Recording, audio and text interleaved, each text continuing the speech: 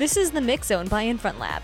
We chat with sports and innovation leaders from around the globe, talking about everything from the newest technologies to major trends affecting our industry. For those of you who are joining us for the first time, we're Infront Lab, the digital and tech branch of Infront Sports and Media. At the lab, we put fans first and use technology to improve experiences by helping rights owners meet their fans at all touch points along their individual journeys. We work with all sports-related industries, from data to content and everything in between.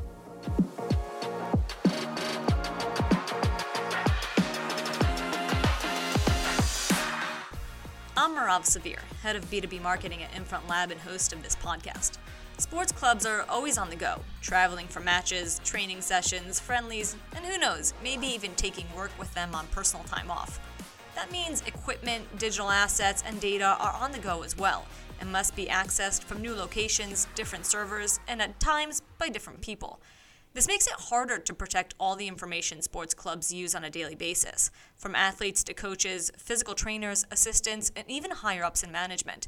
Everyone is vulnerable, but not everyone knows the risks.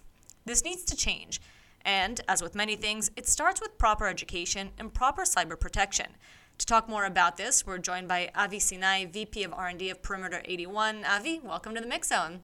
Hello, thank you. Well, Avi, before we get into cybersecurity in sports and specifically securing data, tell us a bit about yourself, your history with cybersecurity industry, and how you arrived here at Perimeter 81. Okay, so I'm Avi Sinai. I'm VP R&D of Perimeter 81. I'm 50 years old. I have a wife named Gali and 3 big boys. And I think that I've started about 23 years ago. Quite some time ago, before cyber was a topic on a day-to-day basis. No, I think it was. It was the year of 2000 and, everything began there. Yep.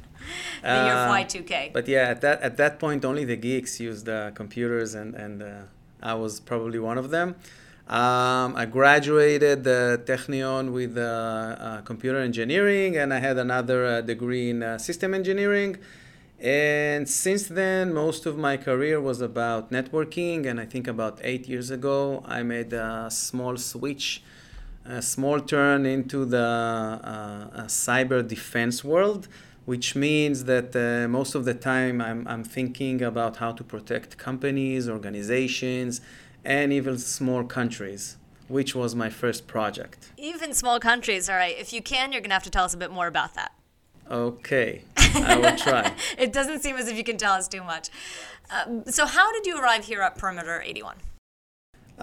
So I think that 2.5 years ago, a headhunter called me and she said that she has an amazing opportunity.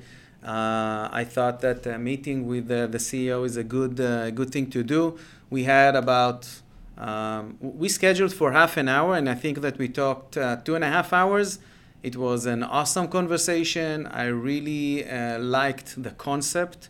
I really understood why it's critical, and this idea that he has and everything that he builds is really something that the world needs and that I relate to. And at that point, I thought that, oh my God, it means that I'm going to have another switch, which I didn't plan, but this is what I want to do. And now I'm continuing with the Perimeter 81.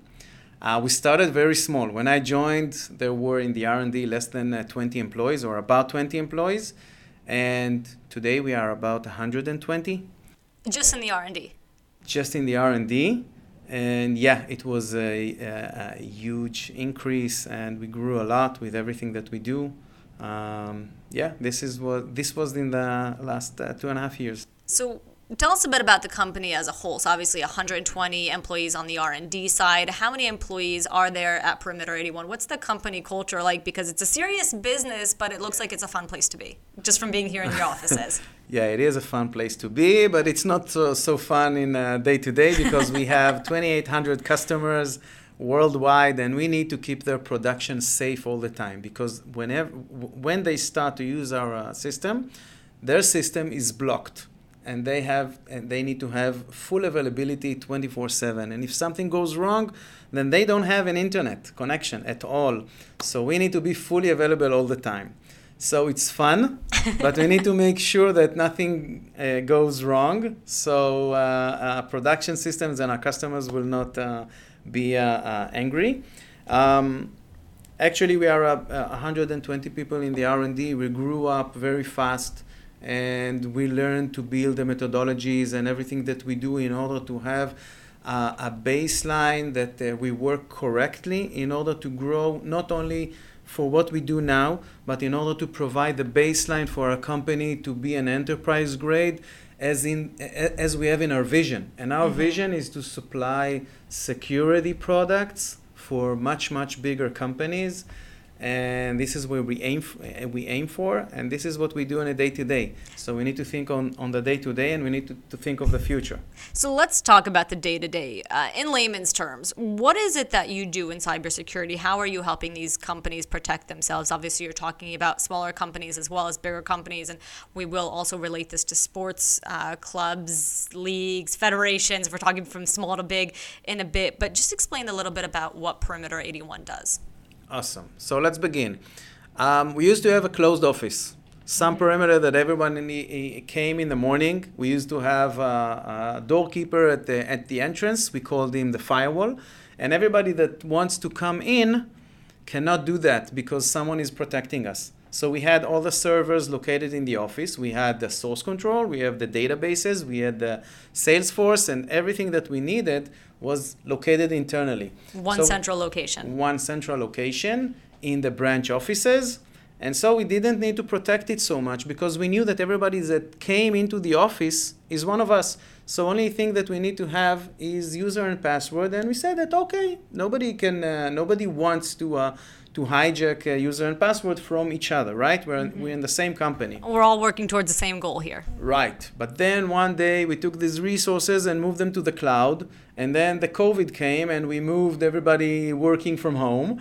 And now we need to find a better way, a secure way for people from home to connect to the resources. Now, it's not the only change that happened because now we have laptops that we get home, and sometimes people get these laptops without going through the IT.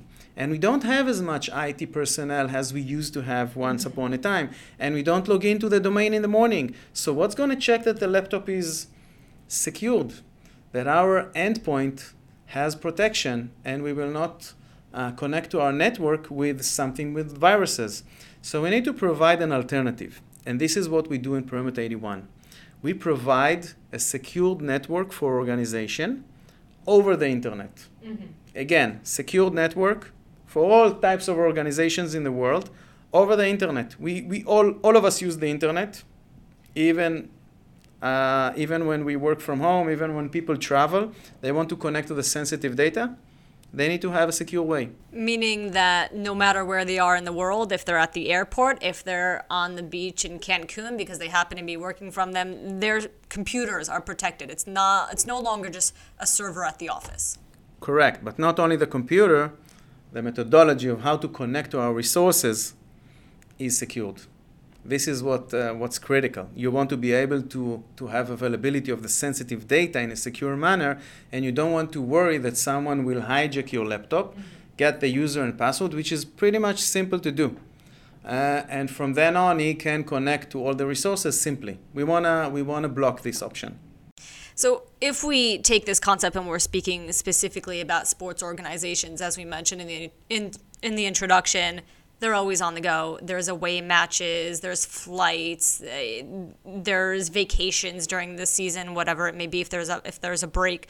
Everyone is constantly on the move. So before we get into how sports organizations can protect themselves, first of all, what do you see as the biggest risks that they face on a daily basis when you're constantly on the move, using your laptop on the go? If it's from your own venue, from someone else's venue, at the airport, on the airplane, if there's Wi-Fi on the airplane, it's constant, the movement. Right. So actually the vulnerabilities are coming from few ends. On the laptop side, you want your laptop to be secured without any malicious software. So you want to verify that the person that is using it is not surfing into malicious sites like gambling that has a lot of malicious software. and other stuff, so you want to block it. And you want this laptop to have an antivirus, and you want this laptop to be managed from far away, and other stuff that we call device posture check. We want to verify that the device is always secured. And I just quickly, because I want to make sure you're talking about gambling, obviously sports gambling, something big in Europe, getting bigger in the United States. Are these some of the websites that you're also seeing as suspicious websites? Are we talking about, for like gambling on the other perspective that isn't necessarily? I assume that we're talking about the other perspective and not sports just gambling. Just making sure that everyone knows. Yeah. But it depends on the website. Usually gambling that is not related to sports has a lot of viruses in it. In sports, it's usually more taken care of. It's more mature, and it behaves differently. But as you mentioned, people are on the go. Mm-hmm. They are going to hotels. They are going to the airports. They are always Wi-Fis. And these Wi-Fis are insecure, and these Wi-Fis can easily be a vulnerability, and from there people can hack your laptop and do bad stuff. From there on, you want to make sure that even if they hacked your laptop, they cannot do something more than that. So they have only the simple ability to see stuff that you've seen, but not more than that. They cannot connect to your network and not to your sensitive data, and they cannot collect data from there. So this is something that we would like to handle, but more than that, we would like to protect the transactions. We would like to protect the sensitive data. If there is a physician that you mentioned earlier that would like to take care of a player and he wants to see his history, you don't want that this history will be available for everyone, because this is something that is very much personal and may affect the next contract of this player. 100%. Just imagine if the information, some sensitive medical information about Ronaldo, Messi, the biggest stars in the world, falls into the wrong hand, what you can do with it. This is scary. This can be a huge breach if something like that happen, and you want to avoid that. So everything that you do on the go relates also to sensitive data that you have on the cloud, because you want everyone to have the availability of this data. So you cannot limit this again to the office. It cannot be part of the office anymore. It has to be available on the cloud to everyone all around. So the sensitive data of the physicians and the medical that you mentioned, and sometimes you sell stuff. So you have credit cards, and there's the online stores, and you mentioned broadcasting. Imagine that someone has codes for how to broadcast and the channels, and he takes over the channels, and then he can broadcast anything else. So you don't want that to happen. So you need to secure the entire databases, and you need to secure the entire path that we are communicating with this channel in order to secure it. This is what we do. So how do you do that? Oh. A very complicated question. We're going to need a little bit of a longer episode, aren't we? Yeah, but we can say it in a few words. So I'll share that we start with protecting the endpoint. Mm-hmm. Through this endpoint, we are connecting to a firewall that we have for every network and every customer. We provide a gateway, which is a firewall of rules, what is allowed and what's not. And from there, we are connecting securely to all the resources. We define the resources and we communicate with them in a secure manner. This is what we do. We have a platform that is doing it for us automatically.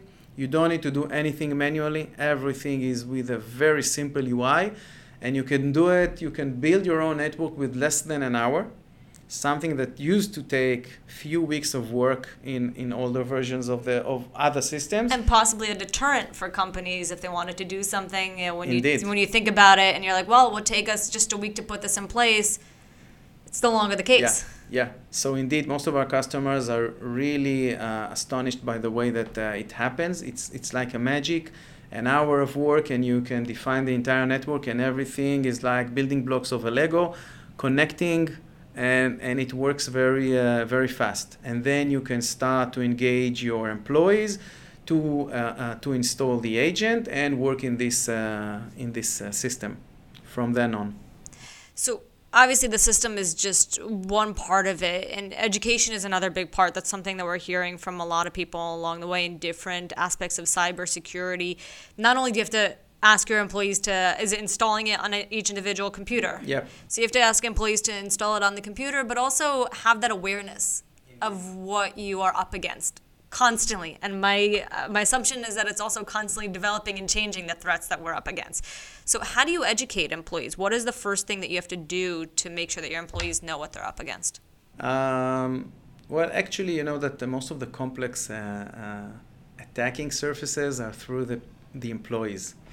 Most of the things that happen in history involves a secretary and a CEO and one of the employees that opened an email and has done something wrong. And there are many stories. I mentioned some of them earlier in our conversation. But I can share with you that it has to be a constant education with emails, with tutorials, explaining the employees about the fact that they need to be aware because people will always hunt them. The employee is the weak link in the organization, and if the employee will not think about what's going on outside and how people try to communicate with him, and my wife can send me an SMS about something that relates to the bank, and she asks me if it's real. I'm asking her, do you have an account in this bank? She says no. So I'm asking her, how can it be real? And she okay, you're correct, it's not real. So you always have to think and look at what you got. There are ways to communicate with people, and if your bank is trying to communicate with you and trying to tell you that you need to change your user and password, something is wrong here, and you need to halt and think about it and discuss with someone with more experience what to do. And usually ignore it. Unfortunately, we've all gotten notices, whether it's on our phone nowadays or emails, that our username and password were part of a data breach. At that point, obviously you want to go change everything, but is it too late? What are other ways of finding out if you've been hacked? If we're a sports organization, let's use that as an example, European football club, basketball club, whatever it may be. What are some of the ways or things you have to pay attention to make sure you haven't been hacked, understand if you have, and then make sure it doesn't escalate from there? Wow. So in order to prevent hacking, it's a little bit complicated because it's like a house. Can you totally prevent everyone from hacking it? For instance, if Putin decides that you want to go to your house and look in your drawer and you do whatever, I'll give you $1 million to protect your home.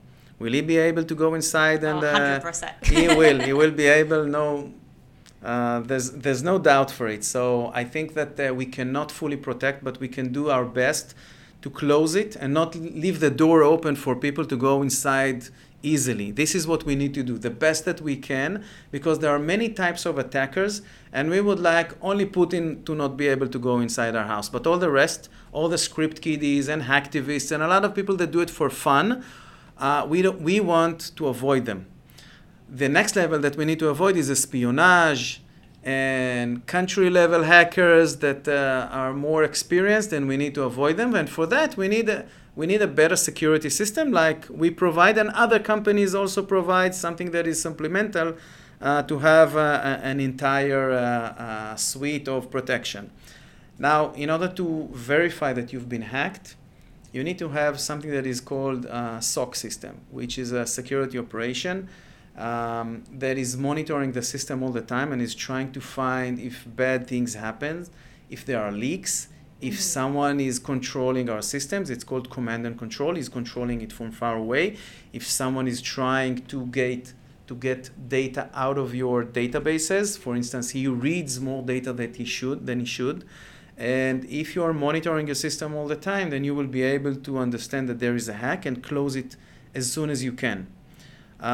Most likely that you cannot do it by yourself. You need companies that this is their realm of expertise to do it for you and to verify that your system is secured. But you must do that because ransomware companies are just looking for the guys that think that they can protect themselves. They know what to do, and they will easily hack their system, block their data, and then they will be in a problem. And obviously, with sports names being so big and flashy, they are targets often of these attacks. Indeed, they are. Everything that is, every data that is sensitive and can lead you to feel unsecure if this is going to be leaked, then it's good for them. For instance, you mentioned earlier the physicians. and the medical data of Messi and Ronaldo. So assume that one company has taken this data and now they're saying either pay me $1 million or I will release this data. And $1 million coming out cheap with that information. Indeed. So they will ask the amount of money relatively to the players that they took their data. If they see their Messi and Ronaldo, they will probably ask for $100 million. If they see their you and I, yours and mine medical, they will say, give me $10 and it will be enough, I think. We don't need this. They could just toss it in the trash. Yeah, so it depends on the players. It depends on the level of the data and how sensitive it is. But the more sensitive it is, they can leverage it more. Now, you've mentioned several types of attackers or attacks. Are there types of attacks or attackers that sports organizations should be more conscious of than others? Or are they pretty much open for all with that, the size of organizations, the big names? Well, I think that ransomware is the most common one. But attackers just want to do bad things. So I'm not sure that I can say what are all the ideas that come to their minds.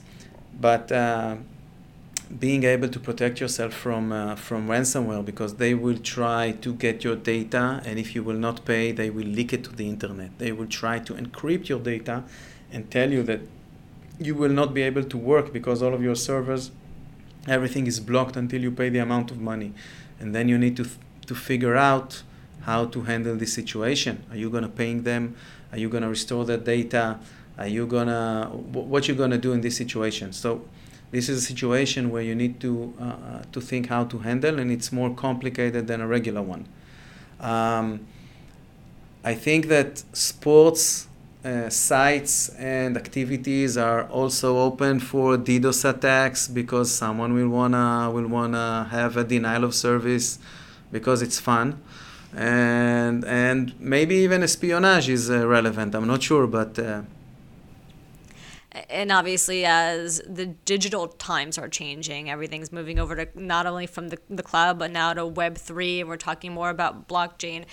Where do you see everything evolving, and where do you see Perimeter 81 evolving in order to focus on maybe new security threats that will be popping up in the near future? I'm not even talking about far enough ahead because God knows where we'll be. But where do you see Perimeter 81 evolving as hacking and hackers become more sophisticated? So we build our network in a way that we control everything in the network from the laptop, the endpoint, through the network, till the resources on the cloud. So we have eyes all along the network, which is something that most companies don't have. We have a leverage on this one, and we are planning to exploit it fully. Our goal is to mature in the capabilities that we have, to see what's going on in the network, to have more insights, to have more AI, to understand what's going on in the system, and to provide full suites for our customers to understand everything that is going on in their network. I think that while attackers have new surfaces to attack, we always learn what they bring on, and for that we provide suggestions how to handle it better. And we evolve as the attackers go. I don't have an answer what's going on, what's going to happen in 2 or 5 years, and how we're going to handle it. I don't think anyone does. Yeah, but we know that AI is now changing the world. Some people thought that everything that is going today will happen in 20 years, and it's going on now. I'm sure that next year things are going to be running pretty fast with AI, and they're going to change the game significantly. I have no idea how it's going to affect us. But I hope that we will be ready. We're trying to do our best to be ready. And if we go back to the sports organizations, is there anything else that you think it's important for them to know about protecting themselves, training employees to do so, information on the go, all the data that they're storing on their computers when they're hopping from match to match and country to country? Yes, have a security manager, part of the company, so he will be able to evaluate what is the sensitive data, how do we protect ourselves, how do people connect from far away, and to which data, to make a compartmentalization of the data so people will not have access to everything, have a need-to-know basis only permissions to sensitive data. Sometimes I hear, I'm the CEO, I should be admin on all the systems. This is bad. If you're the CEO, you have no idea how to manage AWS. Don't be an admin. Stay away from being an admin because you don't want your computer to be hacked, and from your computer, people can do everything. So access to everything in that regard. Indeed. So, for instance, in my laptop, there is least privileges to most of the systems, specifically if I'm not managing it, because only the people that are relevant should have it. So when you have an actual security manager that understands that, and he's training everyone to behave accordingly, and not, like I said, CEO that says I need to have access to everything, which is a bad thing, and he needs to know you want to protect your system. Don't take any privileges to your laptop if you don't need it. But if he's doing all this education, then everyone should feel much more safe in their company. And I recommend of starting with a security manager that will evaluate everything. By the way, you can do it as a service. You don't need to hire a person. You can hire a company that provides this as a managed service. They come to your place and they check everything, and then they give their recommendations. But this is critical for every organization in the world. And it's a great place to start. Indeed. Obviously, now it was a pleasure having you on the Mix Zone. Thank you very much for being with us. You're welcome. Thank you very much for having me. That wraps up this episode of the Mix Zone by Infront Lab. I'm Marav Severe. You can find me and the lab on LinkedIn. Don't hesitate to reach out and chat with our team about sports tech solutions or just last night's game. Enjoyed the episode? Let us know your thoughts on the podcast, and don't forget to rate us. We'll see you next time.